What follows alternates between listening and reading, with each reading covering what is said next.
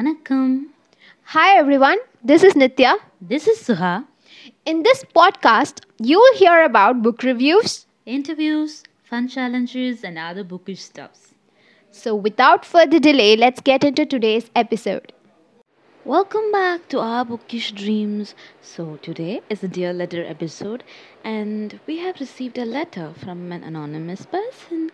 So, yes, let me get into the letter. Dear Evelyn, before I say anything, I would like to thank you for being you. I wouldn't have done many things without you. I know many will say this is just a story, fiction, but I love you nonetheless.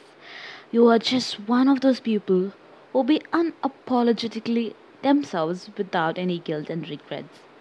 After reading so much about superheroes, selfies, people with pure characters, you are the only one who was real to me.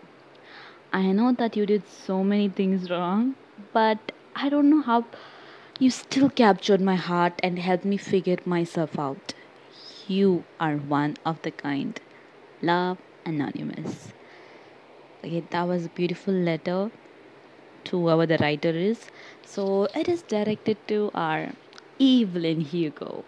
So I know myself and Nitya, we are fans, like crazy fans of Evelyn because like she's amazing to us, and this letter makes so much sense to me and her and all of fans, I guess.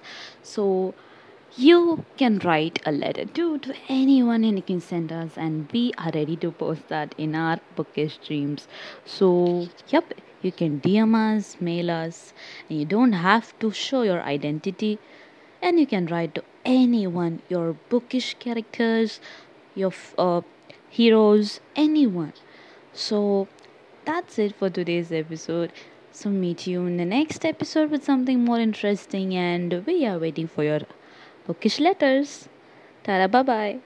Okay, stay healthy and be safe.